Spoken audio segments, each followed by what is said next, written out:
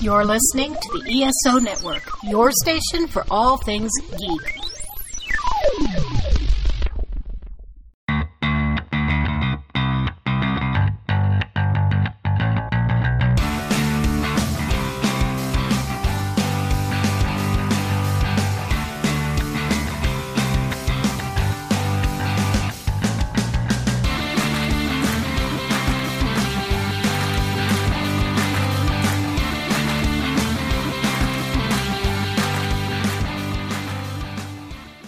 What's up, music lovers? Welcome back to Modern Musicology. My name is Alan, and I am joined today by Rob Levy.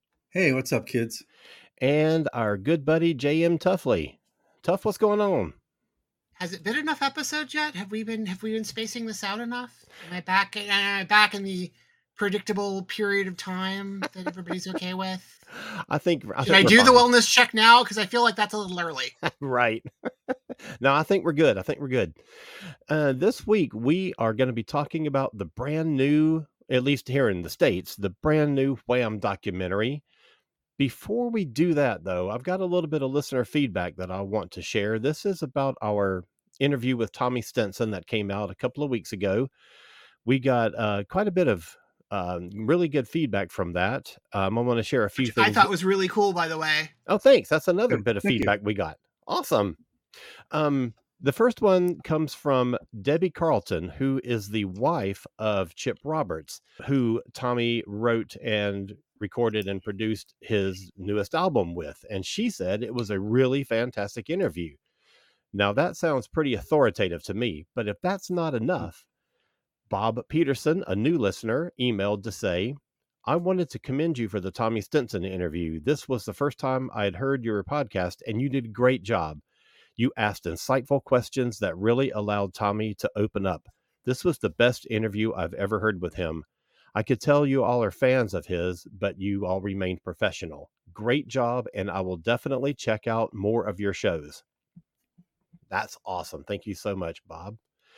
And John Rokosny, who is a friend of our dear friend Stephanie Seymour, who is not with us tonight, said, great job on the Tommy Stinson interview, and commented about how comfortable he felt in the interview and said, it's the relaxed feel you all have. Artists want to have a conversation and to be taken seriously. Keep up the good work.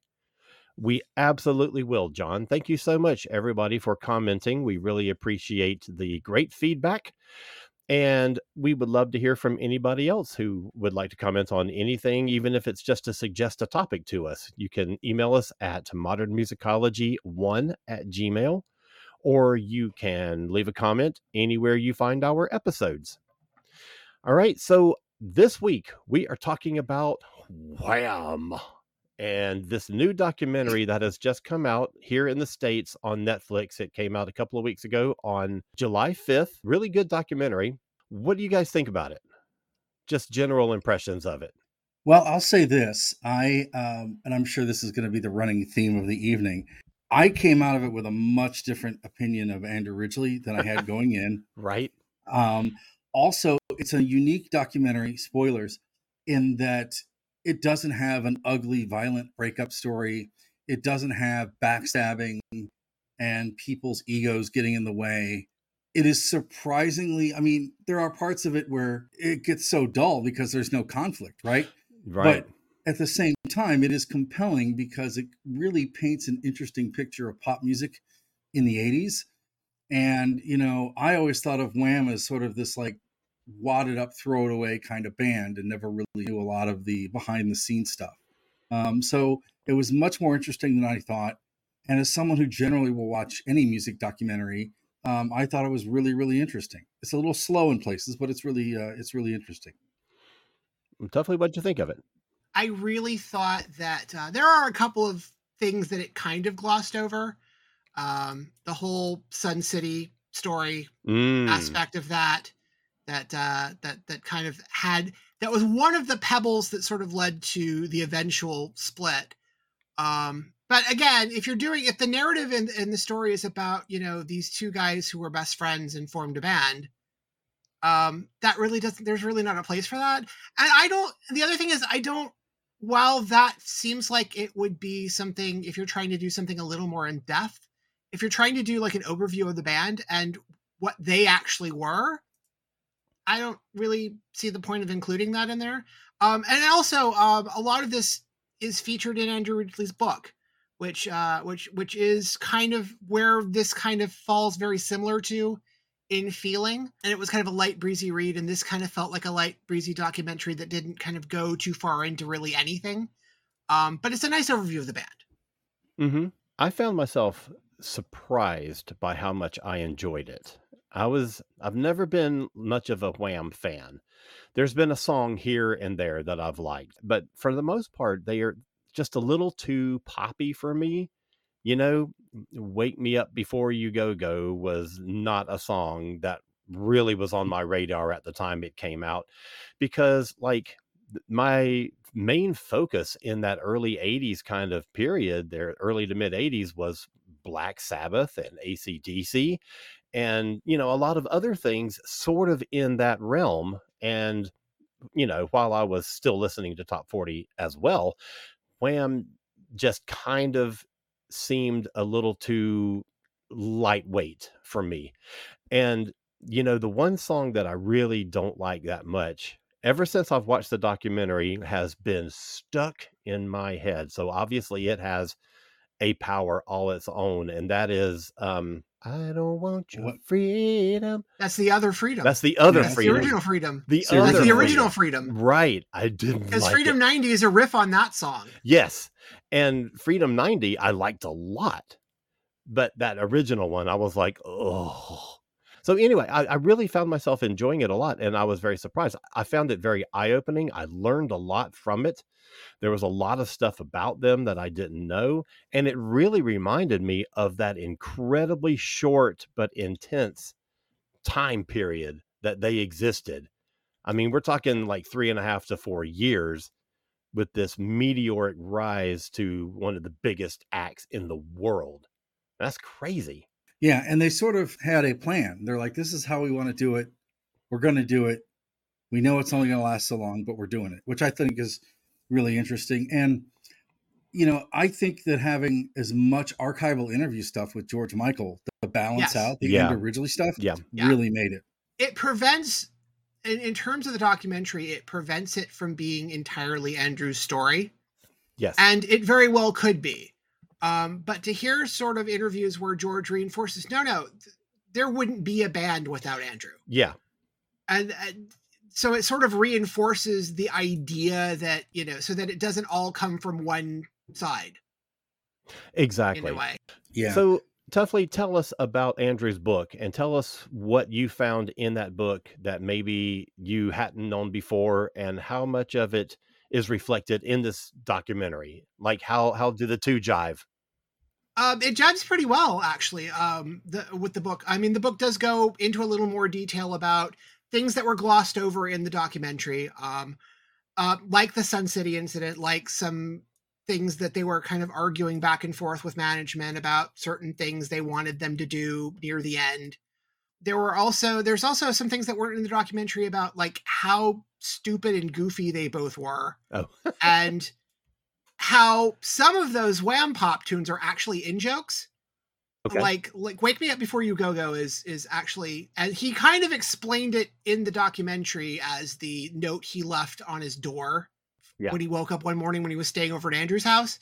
That is part of that story. But also it's just that they needed, the way, particularly when they needed a pop song and they went to these goofy, stupid ideas, which they knew were goofy, stupid ideas.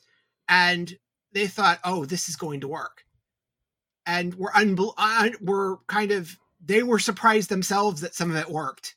So also the story about Careless Whisper, which is, there is a longer kind of drawn out version of the book, but it is very much what that is in the documentary, which is they had been kind of working on that song. That was a thread of the book, that they had been taking stabs at that song in various forms over the entirety of the band. Yeah.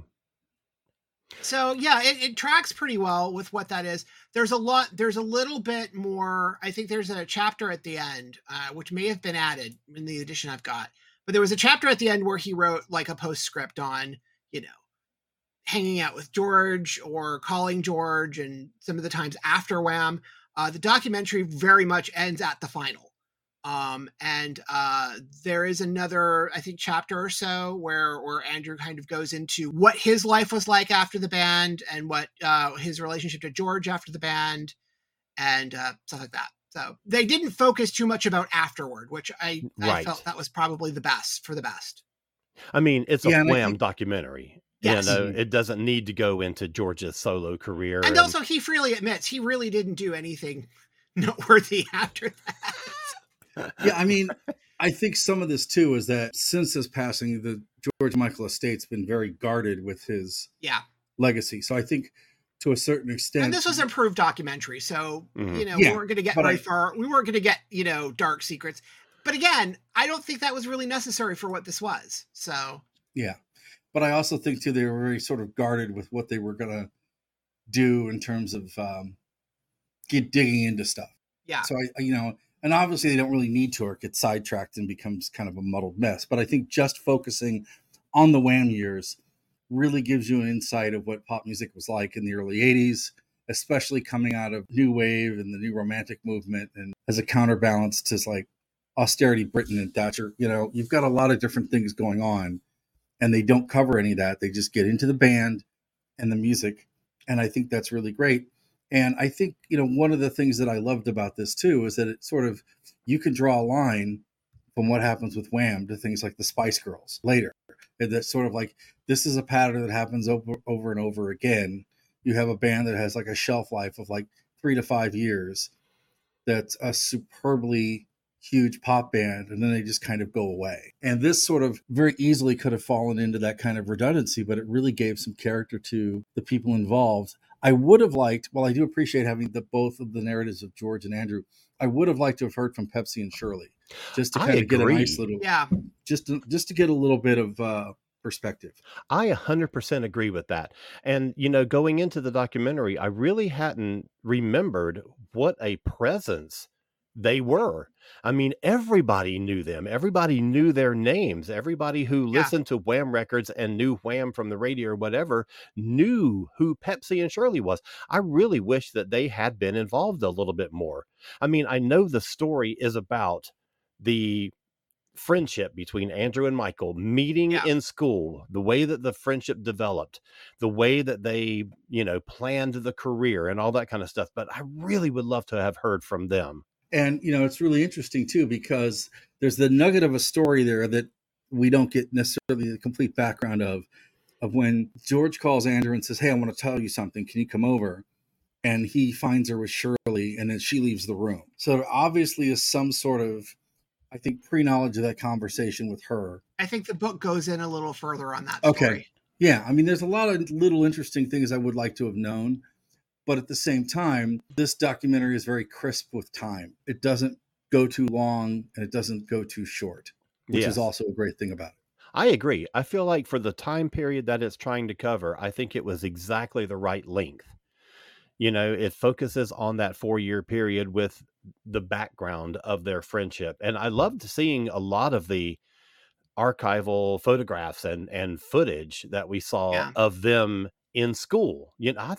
I really enjoyed that. I thought it was really eye-opening to see how long their friendship had been around, the Wham origin story, basically. I really liked too how they used the notebooks as kind of a nice little guide. Yeah, the scrapbooks. Yeah, that was a neat touch. It gave it a nice little visual aesthetic, I think. Yeah. It also paints a really good disparity between Andrew's parents, who were kind of really supportive of what he was doing, as opposed to George's parents, who it seems like, and I wasn't really sure about this, but most of the time it seems like George kind of lived most of the time at Andrew's house because his dad didn't approve of what he was doing. Yeah. So, but it seemed like a kind of nice juxtaposition between how the parents felt about all this. I thought it was really interesting that you have that archival interview clip of George talking about his father, his relationship with his father, Yeah. the way that the father didn't approve, the kind of things that the father would say to him. But you also got that interview footage of George's father saying, yeah, I did say those things.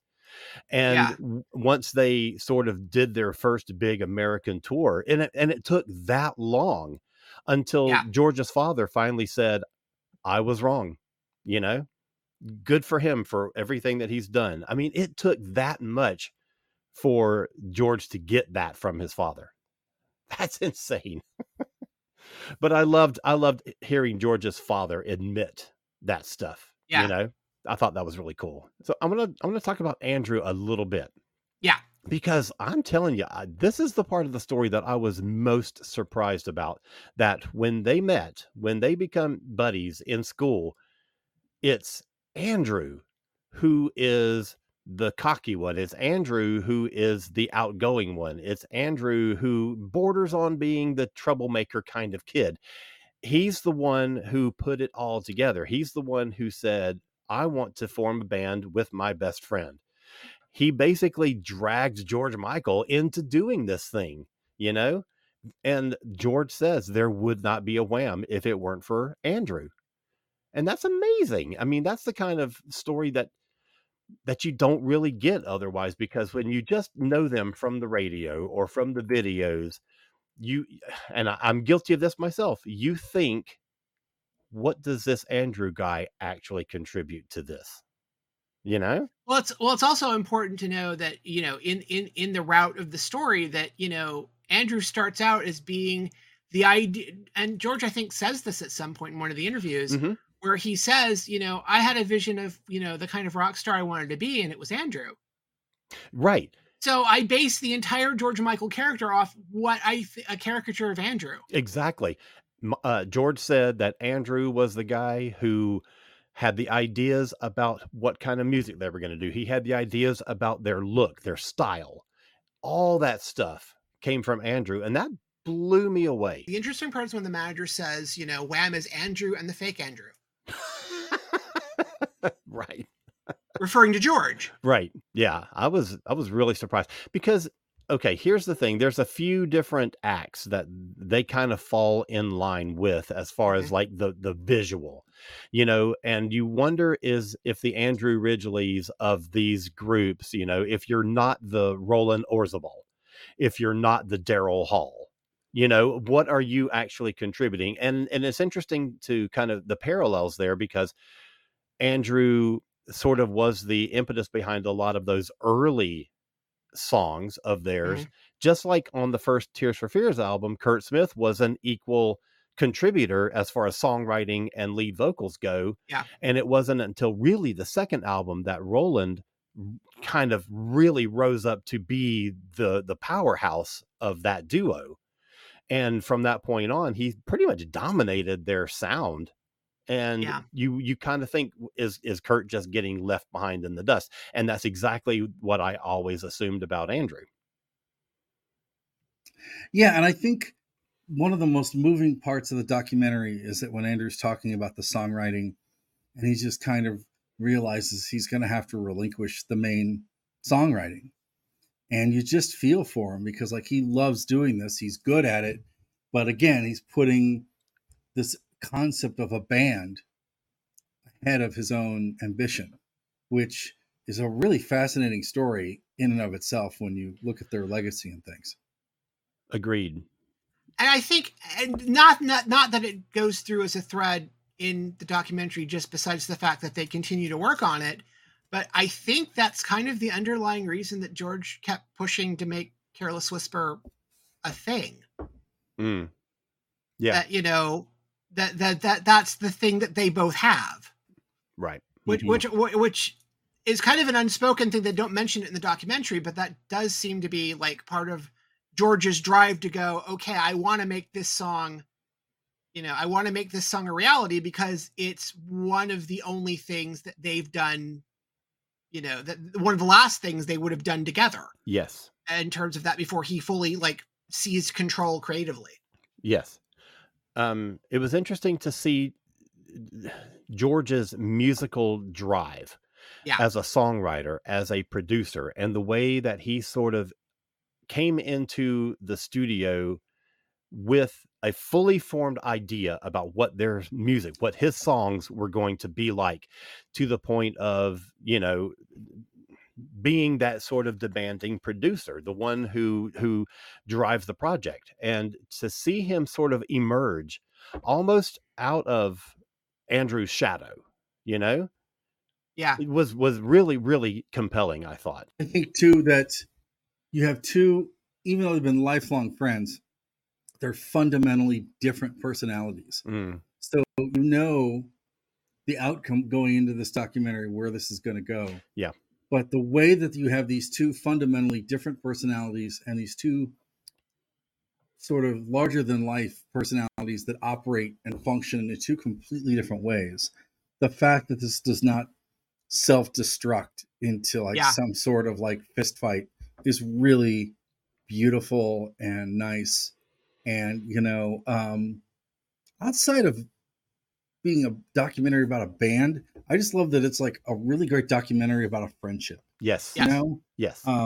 Which is really terrific. I wish there was a documentary about Lennon and McCartney that felt like this or something, Oh yeah. It's just, you really get an insight to who these people were as people. I agree. But I think even with Lennon and McCartney, I think there was a competition there. Yeah. Whereas I don't think there wasn't any competition in Wham. At a certain point, Andrew realized that George was this insane talent that was kind of sprouting up. Yeah. And he'd be stupid to kind of stand in the way, which he says something to that effect in the book. I think he does also in the documentary. Yes, he does. But, it just sort of made sense for him to kind of get out of the way of that. And he did not mind doing that. Yeah. If that meant the band was bigger, and that eventually that he became, as long as George was happy, he was reasoning. Because, Andrew was just simply happy being in a successful band and doing the thing he always wanted to do. Yeah.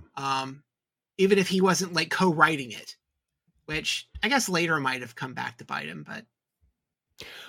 Well, yeah. It seems honorable. Right.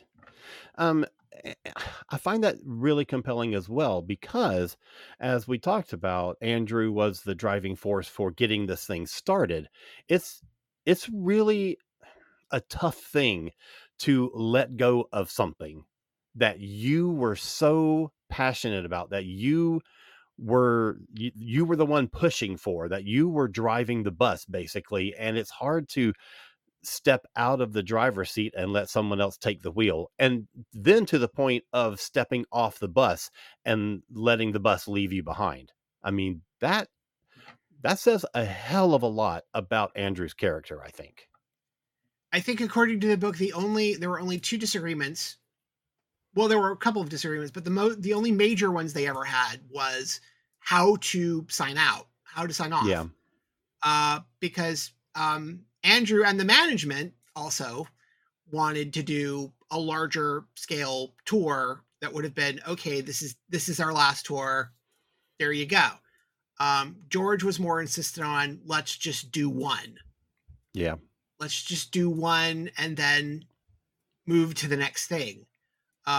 So that was really the only major disagreement they sort of ever had in terms of the band. And that includes George taking over writing all the songs. So. Right. Yeah. I mean, the other interesting thing too, that they don't really get into, is that Andrew originally banked all of his money. Yes. And so he was not sort of one of these people that came stumbling out of the 80s looking to do anything. I mean, he did all right. He raced cars for a while and dated supermodels. Yeah. Married a girl from Bananarama. Yes. He did all right. So he's not by any means in bad shape. And I think that the big thing he wanted to do is, I think that he wanted to sort of get this monkey that's been on his back for 20 or 30 years, of that he's sort of like the superfluous guy in the band. Yeah. I think that bothered him. And I think the book and subsequently the documentary is sort of setting that straight. And I think that was sort of like the main function of him sort of writing the book and getting it out there. Oh, sure. Yeah. Well, I think the other thing is because he'd been, I think he's been doing interviews where he was talking about this, that he was one of the inner circle with George who knew about the big secret. Yeah. And did not divulge that even when they broke up, and didn't divulge it until George publicly came out. Yeah. And you can see some of that when there's an interview with them that they showed, an archived interview, and they talk about girls and stuff, chasing and stuff. And Andrew takes a lot of those questions and sort of, you can tell in that interview, he's really shielding George from answering those types of questions and making him feel awkward. And then he's also yielding a lot of the, we've started to work on our new record stuff to George. So it's really interesting in that they sort of have this double act thing down where everybody's got a role, right?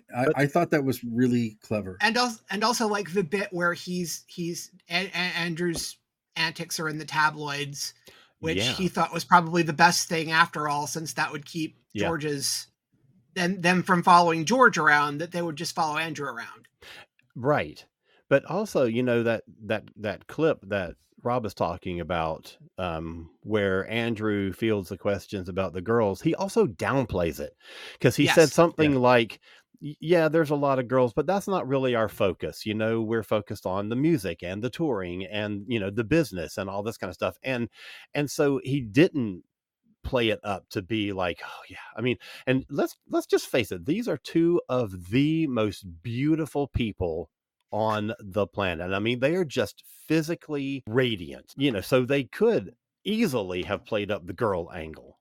Well, one of them could have. And also and as one of the other kind of things that kind of run through both Andrew's account of it and the documentary is sort of George's growing confidence as not just as George Michael, but just as a person. And some of that may have been carried on by keeping up the persona, but he kind of came out of his shell a bit more. And that sort of helped him. Andrew at the point of the band assumed, well, that's just him growing as a person. But it's also, as you find out in the documentary, it's a thread of, well, George is trying to be Andrew to become this thing, which is really interesting, because George never sees himself as attractive in that way. Yeah, that was the part that really surprised me. I mean, look at the guy. I mean, he has a mirror. He knows what he looks like. Yeah. And you see them in the 80s with their like big fluffy hair, and they're just like Greek gods. I mean, it's just amazing. Yeah, the presentation and everything that they did was so planned and meticulously executed that that's a whole separate sub story of its own. I didn't notice it at the time. I mean, I knew that they had the whole good looks thing going on and all that, and I was kind of dismissive of them because of that, right? Sure. So was I. But I also think that they knew how to play the game, but they were going to play it only as far as they wanted to, and only as long as they got something out of it. Which I am surprised they sort of they sort of spent any time with the China thing as much as they did, because the China thing is in the book. The China show is kind of what on reflection they both realize. Oh wait, we were played. Which leads into why you don't do the Sun City show later, which is not covered in the documentary. Right. But I'm surprised they went there and didn't go to the other place. But I really had forgotten all about the Sun City issue until you brought it up tonight in our conversation. And now that I think about it, like you're saying, if you address that series of shows in China the way that they did in the documentary, I mean, maybe they feel like that covers that topic enough. You don't need to do a second run in with that with Sun City. Even though Sun City may have been a bigger deal and may have been, more of a, sticking point between the two of them. Yeah. I don't know. And, well, it was mostly a sticking point between mostly George and the management. Yeah. because actually before the last show, all of the management gets sacked because of the Sun City suggestion. Which is not mentioned in the documentary because the manager is getting interview time in the documentary. Right. But yeah, I believe, if I'm not mistaken, if I'm following the timeline from the book, the Sun City suggestion comes up at the same time that, let's do a last tour. That comes up. And the Sun City suggestion itself is what gets the management fired. Gotcha. Before the final show. Gotcha. Yeah. Okay. Yeah, I wish they would have talked about China a little more too, because I remember that in real time, and that I was really interested in them going to, as a history person, but also as, somebody who was listening to music then. I was really fascinated at how that was going to go. And I really would have wanted to see more about why they were asked to play, what they did when they were there, sort of how it affected them. It's kind of treated like their summer vacation. And it may be too that they just don't have a ton of footage from as well. I remember there was a home video thing. There was a VHS. With the China stuff. Oh yeah, that's right. Yeah, but it was a China lot of videos. concert and then like a video collection or something. Yeah. I remember that was a thing, but I don't think, that was just all fluff stuff. And that was the footage that you see in the documentaries from that. And it may be too that they've got the best quality stuff they can use. Yeah. Another thing that we saw happen in real time that I remember vividly is their involvement in Do They Know It's Christmas and in Live Aid. And I was glad to see those two things represented as well. But the thing that I didn't know was the story behind Do They Know It's Christmas, where George said to Andrew, we are going to have 4 number 1 hits this year in one calendar year. And they were just barely kept from it by Do They Know It's Christmas, because nothing could have, conquered that thing. I mean, that was a behemoth. But, well, no, they had set the train up. And the Last Christmas had literally been promoted. Yes. Had already started to be promoted. And that was going to be their single, with full knowledge that was going to be their single. Yeah. When in the documentary, the funny thing is, it's viewed it's framed as, wow, this is a really cool thing and this is awesome. But at the same time, oh shit, I don't get my number 1. Right. Which I thought was really revealing and interesting too. Yeah. The whole George tugging against his selfishness. Yeah. And I thought that was a real interesting contrast to the story. Yes. What they didn't really talk about, they talked about playing in Live Aid and being invited onto the stage with Elton John. And this is George Michael's idol. And here they are on stage in front of 1 billion people and they're playing with George Michael. What they didn't talk about was Wham's set. Like, they basically canceled themselves because the show was running long, and they said, we won't do our set. And Elton said, well, why don't you come on and do a song with me?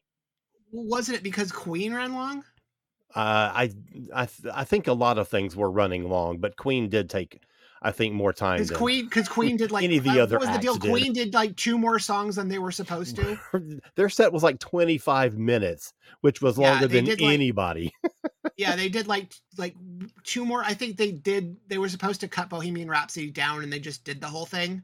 No, they did cut it down. No, they did. But basically, like, Queen and a bunch of other bands ran long. But yes. Yeah. But I thought that was so magnanimous of them. We will sacrifice our Live Aid set to get this thing back on schedule. And then Elton says, well, just come out and sing one of my biggest hits that I've ever had in my entire career, because I know you're going to sing it like a storm, which he did. And I don't know, I just thought that was a cool little angle to the story that would have taken 35 seconds to tell, but they didn't quite tell it. I also love the sidebar story of that they donated all the money from Last Christmas. Yeah. Yeah. So the two in perpetuity, apparently. Right. Which I didn't know. So the 2 biggest singles of that year both monetarily supported one charity, and that's just incredible. Because there's an interview, because again, George is talking about, this is great, and and in the back of my head I'm going, shit, there's our number 1, there goes our number 1. Yeah. And then he's like, because I'm feeling guilty about this, it's great that we've donated the profits for that for all time to this. which kind of makes up for my selfishness on wanting that number one. Mm-hmm. Which they do the postscript at the end where they go, okay, well, Last Christmas did actually go number one in 2020. So Right. I thought the story of George's drive to become accepted as a songwriter yes, was really interesting. You don't really think of, when you're, in the audience and you're on the outside and you're kind of looking toward them, you don't really think of him as being that insecure guy, that one who just wants to be accepted by his peers. I mean, that I found that really, really insightful, really interesting. well, I think it's not just his peers. He just wants to be accepted in some way. Well, yes, that's what I mean, on different levels. The other thing is that, and it goes back to the whole confidence thing. It comes back to the, do I come out thing? Yeah. It crosses all of that, being, he just wants to be accepted for something he's doing, because it's not something his dad's giving him until the very end of WHAM. Yeah. And it's not something he's getting from critics because, they're writing them off as this airy pop disposable band. Yeah. And, he's not getting it, in any sort of personal relationships other than the one he's got with Andrew. Mm-hmm. About the coming out thing, I mean, we're talking about this is what, 1985, 86, around that time.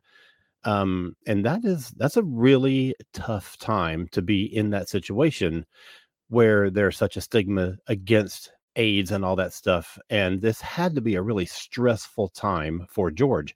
I mean, look at the way that the press was treating Freddie Mercury. Freddie was not out, but Freddie was going through the illness that was becoming very public, and the press dogged him and hounded him and attacked him to get some kind of admission of, is this AIDS? Are you gay? They just tore him apart. So you can understand George not wanting to go through that. Well, Freddie never really came out. Not really. I mean, Freddie never really came out. Elton really didn't come out until much, much later. Yeah. And was not out in this period. Correct. So there was still a pretty big stigma, particularly in Britain, about sexuality. Yeah. Yeah. And I think some of it too is that they're trying to this is right when they're trying to break into America. Yeah. So I think that's part of it. I also think part true. of it too could be the record label. Part of it though too is that, even though he's hugely famous, whether he's straight or gay, George is not always completely comfortable in the public limelight. And he's seeing what the limelight is doing to Andrew with, his womanizing and stuff. And I think he also quickly realizes that maybe this isn't the right time. The other thing that the movie doesn't really go into that's fascinating is that George Michael had a really intimate friendship with Princess Diana. Yeah. And yeah, one of the conversations that they had was that we're both living these lives controlled by other people in many ways. So we're both living sort of like lives where we don't get to be ourselves. So I think that is also kind of at play as well. So I think it's a lot of different things. I think you're looking at the world at the time, and I know it was AIDS is such a big thing at the time. There's such an enormous stigma against it at the time. I mean, it had to be an incredibly difficult position to be in. Yeah. And also, it was a very different reaction from when he told Andrew and everybody kind of in the inner circle and then I think the way it's put in the documentary is, and it kind of goes a little further in the book, is, should I tell Dad? Yeah, of course. And, it's the conversation is sort of briefly cut off in the documentary, which is, everybody convinces him not to do that. Right. Right. Because just personally, that's a bad idea. But also, I think from the interview and the way that it's framed in the documentary, that because George felt like because he didn't tell his dad, that kind of put the brakes on him kind of doing it everywhere else. Yeah, that's true. Which really didn't, I don't know if that's how that was intended, but that's kind of how it sounds. Yeah. No, you're right. Have either of you ever watched the George Michael documentary? I've seen parts of it, but not all of it all the way through. I haven't either, and I'm really kind of interested in seeing it now because I want to see more of the story after Wham. I want to, kind of get into some of, these things that we're talking about in the Wham documentary with him, his drive for songwriting excellence and being a producer and all that kind of stuff, and breaking out on his own into a solo career, how all of that stuff kind of plays into, his person. I mean, because he had enormous success as a solo artist. I mean, completely eclipsing the enormous success that Wham had. And that's saying something, because they were huge. I think his solo career was sort of, I don't know, in terms of material, was an answer back to, especially Faith directly is sort of a call and response to a lot of Wham's catalog. And then Listen Without Prejudice is where he's trying to struggle against literally the entire machine, but also saying the thing he wants to say without saying the thing he wants to say, in a way. So I think even the kind of final interview comments that they have in the documentary sort of foreshadows his, growing unease with, well, I got what I wanted, I'm famous, but I'm not sure I'm not terribly comfortable with this either. Right. And I'm not comfortable with this image I've created, and maybe I've taken this too far. Yeah. And that is kind of the unfortunate thing that eventually will play out in his career, where he has to fight against that. And at some point that causes him quite a few issues later down the line. All right. So what are any lasting reactions that you have to this thing? Like, does this change the way that you'll listen to Wham music? What effect does this documentary have on you? I think it gives me a better understanding of, wow, Wham is a garage band. Because they kind of are. That's true. And, I kind of always sort of had Wham's not my cup of tea. And a lot of George Michael's stuff is not my cup of tea. But I've always had kind of a respect for George Michael's sort of kind of sponge of music. Particularly, and in the documentary where he's talking about, I was shitting myself working with Jerry Wexler. And then I dumped all of that stuff because he was wrong. Right. Which is a ballsy move. Because I mean, he goes to Florence. He goes to Florence, Alabama. He works with, the Wrecking Crew. He works with, Jerry Wexler. And they do this, and you hear part of it in the documentary. That he's just like, he played it for Andrew, and they both look at each other and go, they've mutilated this thing. Yeah. What have they done? And they were wrong. So I have a lot of respect of how much of musical encyclopedia that George actually is. Yeah. And I don't know if you've seen this, Rob, you probably have, but there is a clip that one of my favorite clips on YouTube ever is the clip of George Michael on a talk show. I don't think it's Jukebox Jury. I think it's something else. It's a BBC show. And he's on there and he's going in about how important Joy Division were against Morrissey. Oh. Like, he's going deep, he's citing stuff, and it's like, you go, George Michael. I'm not into much of what you do, but that right. I'll take. That I'll co-sign. That's really interesting. It doesn't really change my opinion of Wham, because the biggest thing they gave us was the earworm in the 80s, right? And there are songs of theirs that I will always associate with certain memories, places and times and things. So some of them are close to me for that reason more than the music. Freedom is like, my God, the juice bar I went to when I was a kid, they played that thing like 5 times a night. And it's to the point where I'm going to start throwing things if I hear it, right? Right, sure. Wake Me Up Before You Go. I remember seeing the video and I'm like, I don't really like this song, but what the hell is this? And I really kind of like some of the stuff they did with Everything She Wants and some of the other stuff, right? I hated The Edge of Heaven, but I looked at Wham that made me think it was interesting is just sort of this idea that they melded club music with like basically white soul, right? And that they wore their affinity for Motown and Stax and black soul records with pop. And one of the concert clips, you hear them covering a Chic song. So you kind of hear that. And that's like the first tour. That's footage from the first tour where they're doing, or they just kind of throw that in. Yeah. So I really okay, these guys aren't just being put together and being pretty. They actually listen to music and take ideas from their inspirations. And I did appreciate that. And I remember outside of that interview that you're talking about, reading a couple things in Smash Hits and Star Hits, I'm dating myself, where George Michael would talk about certain records. And I'm like, wow, he is really diving deep in a couple different things. Yeah. He also was the guy when they were recording Do They Know It's Christmas? It was taking the downtime to talk to other people about their careers and how they were doing it. And like he had conversations with Phil Collins about how do you manage your money? You know, how do you renegotiate your royalties? You know, he had some really good business conversations in downtime. Like, didn't they renegotiate their royalties not long after that?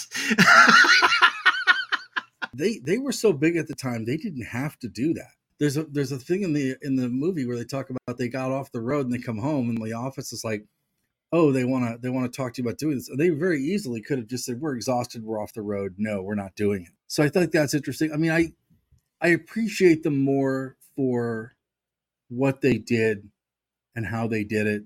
It's still not necessarily completely my thing. No. It's still very much disposable pop music.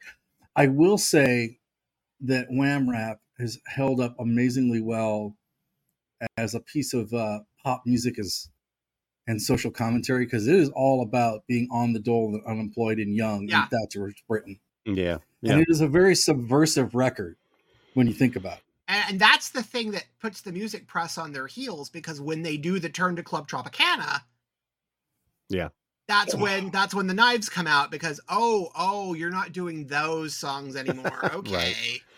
And Club Tropicana is a record that I'd never have much cared for. And then hearing it now again, I'm like, okay, I don't love this, but I get it now. You know, I mean, the stuff I don't like, I get why they're doing it. You know, but stuff like A Different Corner is really, like, when he does like the really sad, melancholy stuff, that stuff's fantastic. And the stuff at the end I like I really thought Battle Stations was good. And I thought that I'm Your Man was kind of just catchy enough to kind of work. You can hear the Beach Boys in there a little bit. You can hear that West Beach Coast Boys sound. and Motown and kind of crossed in. Yeah, the call and response stuff. Yeah, they really are a throwback to sort of like the 50s doo-wop / pop band. They're really kind of a throwback to that in a contemporary context, which I appreciated a little more after this as well. You know, in 1988, I saw George Michael on the Faith tour. It wasn't a thing that I was really that interested in seeing, but my best friend at the time was away at college, and he called me and he said, would you take my little brother? My little brother wants to go see George Michael. Will you please take him? I said, of course I will. And I agreed, because the opening band was the Bangles. And I was like, shit, yeah, I'll go see the Bangles. I love them. There was terrible weather and we had to stop because like a hurricane was moving in. So I completely missed the Bangles, but we saw George's set and it was, I will say it was a good show, and it was mostly his solo stuff, but he did a few Wham songs and a couple of like soul covers. Like he did a Stevie Wonder song and Lady Marmalade, that kind of thing, you know. But it was a good show. And of course, when they did Faith, like, you know, the place just erupted, you know. But that was my one experience with either of the Wham boys. I'm glad I got that one experience at least, you know. I think we could say that if anybody listening hasn't watched the Wham documentary yet, we recommend it, because I found it to be quite eye-opening. I learned a lot of new things about it. I have a new appreciation for both of the guys in the band. So spend 90 minutes and watch the film. I thought it was great. All right, so we're going to take a super quick break. We are going to be right back with our picks of the week, so don't go anywhere. For over 6 years, the 42 cast has worked to provide panels discussing topics from every corner of the geekosphere. Continue with us as we count down to episode 200 and try something a little different. Celebrity guest contributions. Yes, Emma Dumont from The Gifted is partnering with us to talk about science, movies, and so much more. You can only find this great content on the 42 Cast. It's your ultimate answer to fandom, geekiness, and everything. Welcome back.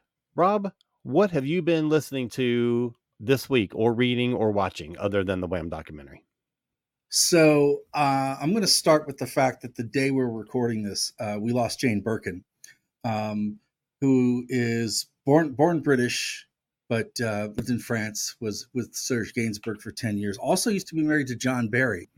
And just as a singer, an amazing voice. I mean, you've probably heard Je t'aime ne non plus and a couple of her other things. She does a really great cover of I'm Not in Love. But if you get a chance to listen to any of the Jane Birkin records, especially the ones with Serge Gainsbourg, please do. They're incredible.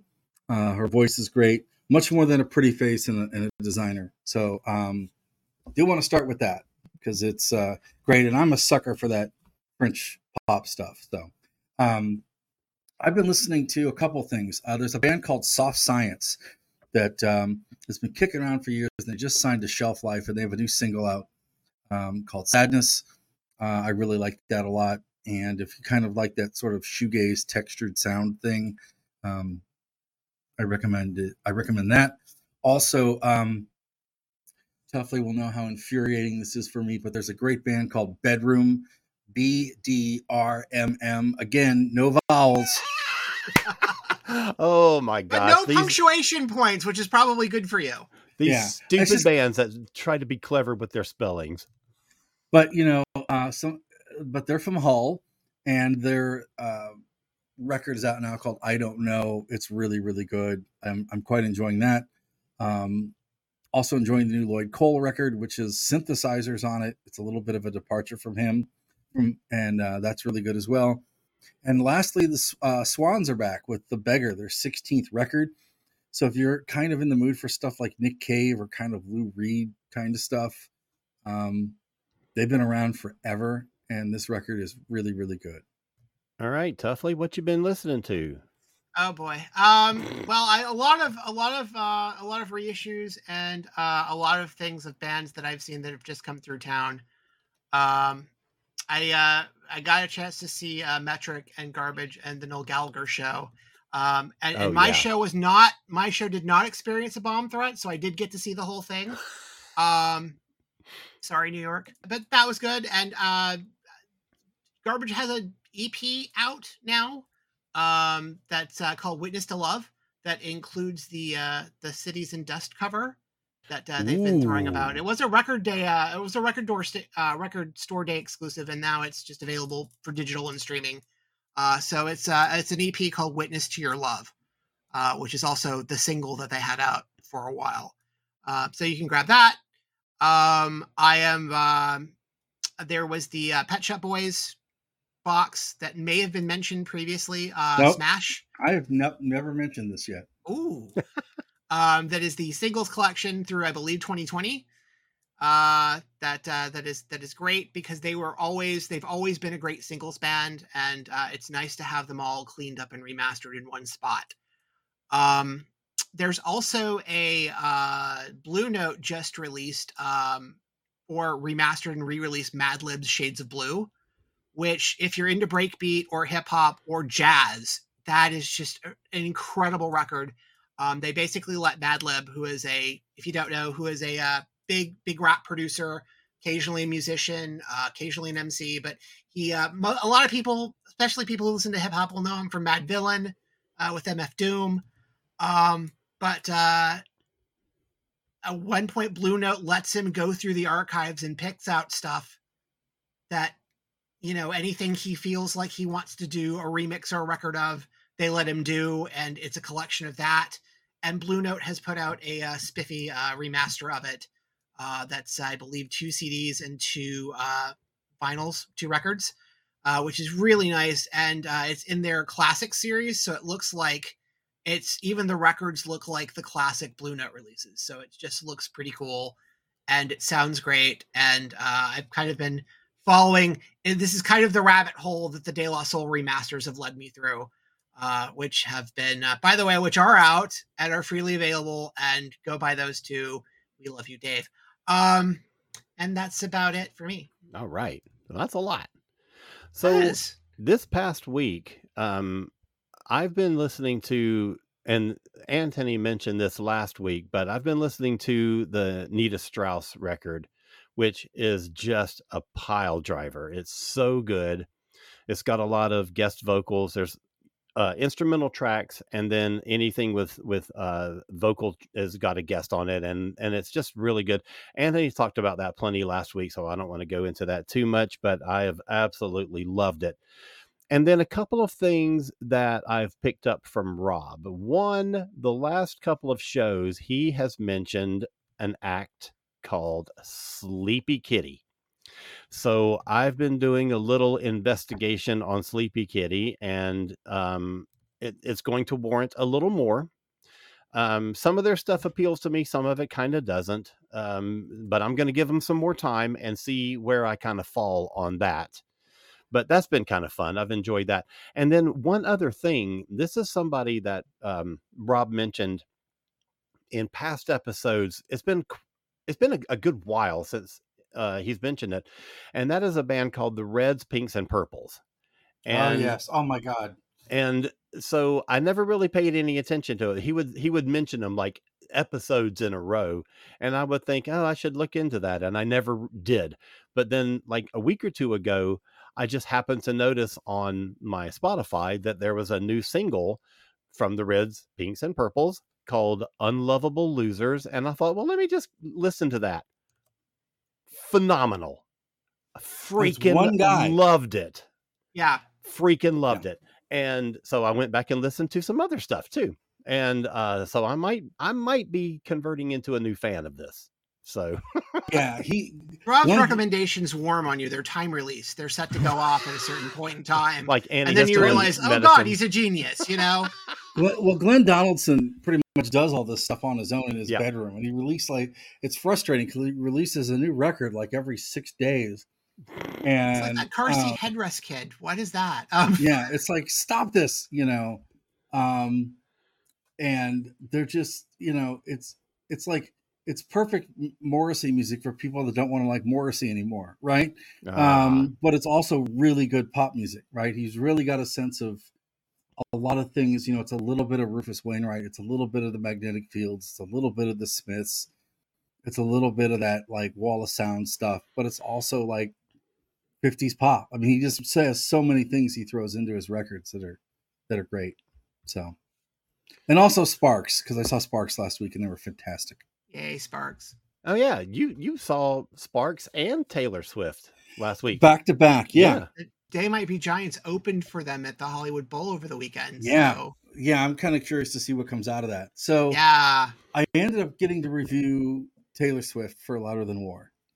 And the long story short is we had like a 35-minute window to get to the concert without it falling to pieces, right? Because Arrowhead Stadium is literally in Uzbekistan. So we got there, and so we saw Gracie Abrams, who's J.J. Abrams' daughter. She opened. She was fantastic. Yeah, she is. And I'd never heard her before. Muna, I've heard some of their records. I've never seen them live. They have a very energetic stage show. I've never seen a band who is like opening for a superstar that just says, well, I have this big giant stage. Yeah. I'm going to use it. So they're running all over Taylor Swift's stage and so they were lively. And then I will just say, you know, as someone that went into this appreciating everything Taylor Swift does, but not necessarily loving all of her music. Yeah. As opposed to my wife, who really caught on to her during the pandemic and the folklore stuff. I was fascinated with like how the stage moved, how the costume changes did, how they transitioned from the different eras and everything. Yep. But she came out swinging with those first 7 songs from Lover. Yep. She came out swinging, and it was noisy and it was loud. And then she transitions really well. She's got a great sense of what works musically and what doesn't. She premiered a video. So anytime I've seen an artist show a video at a concert. You were on a good night, because her new re-record had just come out that day. So she played a couple of the new vault tracks as the surprise songs. She debuted her new video for you. You were there on a good night, buddy. Yeah. And, you'd mentioned, and I said, well, I don't know if she's going to do anything special for that. But then she came out and said, okay, it's the release party for this record. And even the people next to us didn't think that they were going to mix up the playlist very long. Well, what they did is they added about 25 minutes to a 3.5 hour show. Yeah. Right. It's the largest group of people I've ever been to a concert at, with 87,300 and something. Jeez. Right. But there were people that got there at noon, 1 or 2 o'clock just to get the merch. Oh, yeah. And stayed all the way through. Oh, yeah. And they're singing every song. They're dancing to every song. They're physically and utterly like exhausted, and they're having the time of their lives. I'm tired just looking at them. And then, you've got the thing that was powerful. You have these generations of women that are together, like the mom who grew up listening to her, and then she brought her daughter, and then her daughter's maybe bringing her young daughter, right? And then you've got like just these really incredibly, I don't know how to explain this community. Like a woman brought her own snow cone machine and set it up in the lot in the parking lot. That's awesome. People are handing out like we're on the bus to get there, and this little 9-year-old girl taps me, says, "Excuse me, sir," and I said, "Yeah." She goes, "You don't have a friendship bracelet." And I said, "No, I don't." She goes, "Well, I have one for you," and she gave Janet and I friendship bracelets. Yes. Right. And like, it's the only concert I've ever been to where like everybody's painfully nice. Like nobody was an asshole. Right? It's like the reverse Mean Joe Green Coke commercial. Yeah, it was like just the little kid gives the grumpy football player. And then they've got, they're tailgating at a football stadium. And then there's like people that were setting up outside their cars. They brought their own little karaoke things and setting that up. There was a lady handing out flyers for people that came to do merch. She was setting up ad hoc panels on Taylor Swift.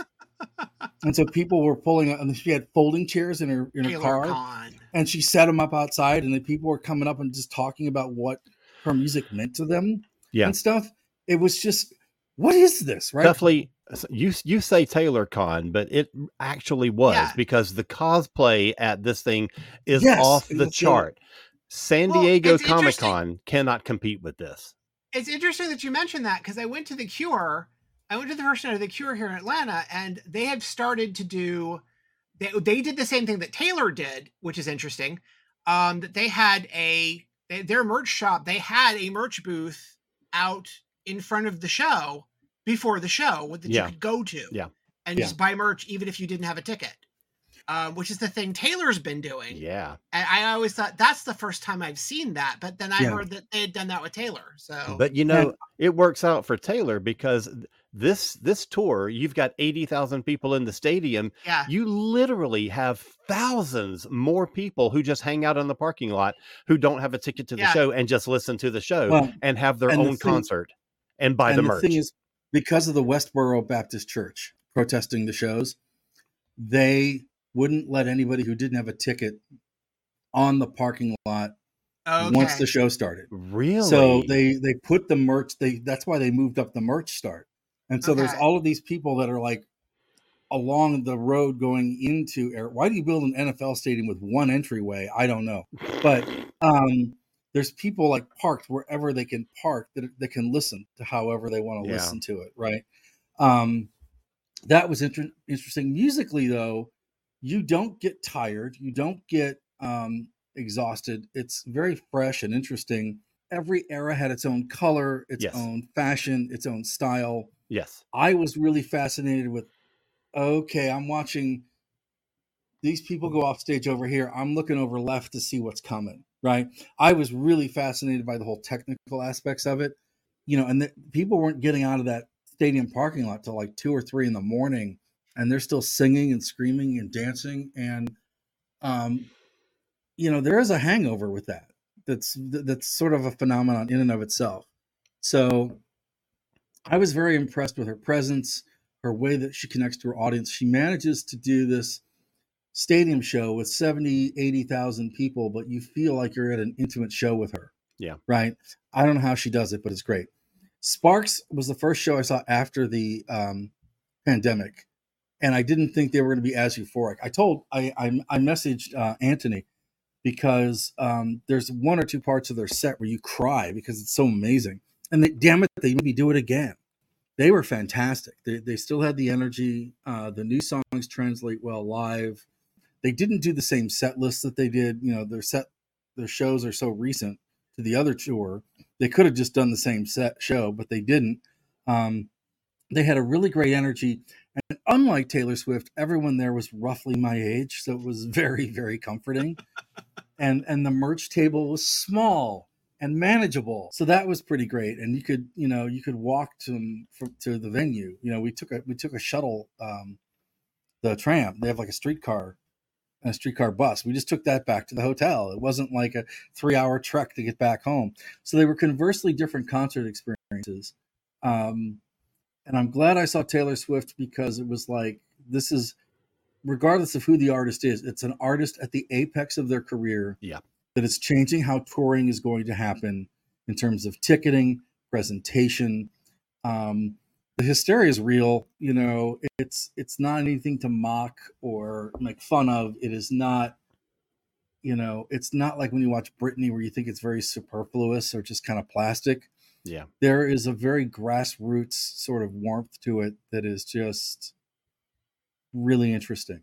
So agreed. And even like on the face of it, she's literally touring 5 concurrent albums.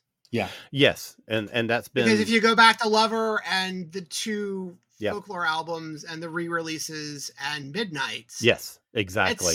It's literally like she's touring her entire catalog, but the current things she's touring are 5 records. Right. And she's doing 2 acoustic songs every night that are surprise songs. Yep. And it's really engaging the fans with each other about, oh, what song do you want to hear, not do? But it's found his heart had grown 2 sizes. No, 1.5. It was interesting in that it was interesting too, because people just they deduct a half. Right. People just are crazy about her, right? Yeah. But musically, she backs it up. You know, 9 out of 10 times when people do that, you're like, really? You know, but like, yeah, she's all in, man. All right. So that wraps it up for this week. We will be back next week. Our next show comes out the night before the anniversary of the launch of MTV. So we're going to be doing a special MTV episode. So stick around for that. Tuffley, where can people find more about you on the intranet?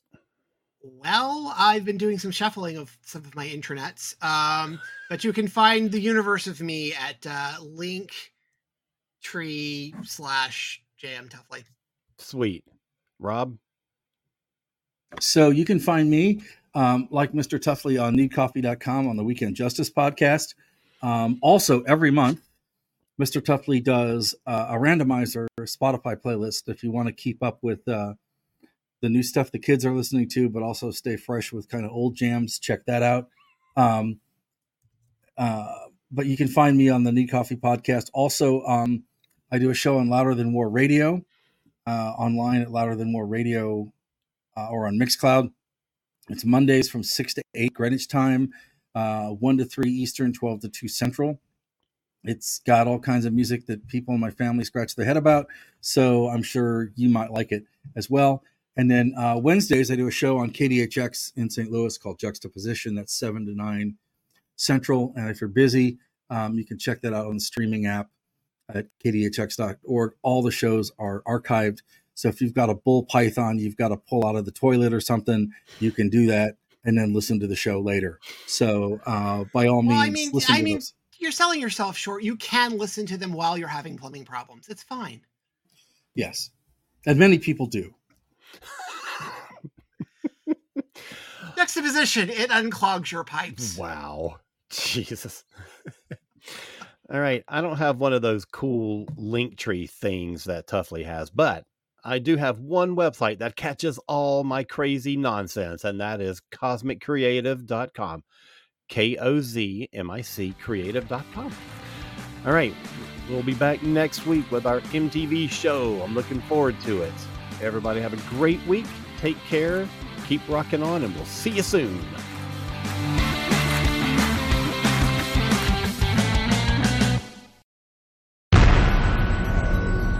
This has been a broadcast of the ESO Network. Be part of the crew and help support our shows by donating to our ESO Patreon or by shopping at the TeePublic store, which can all be found at www.esonetwork.com. The ESO Network, your station for all things geek.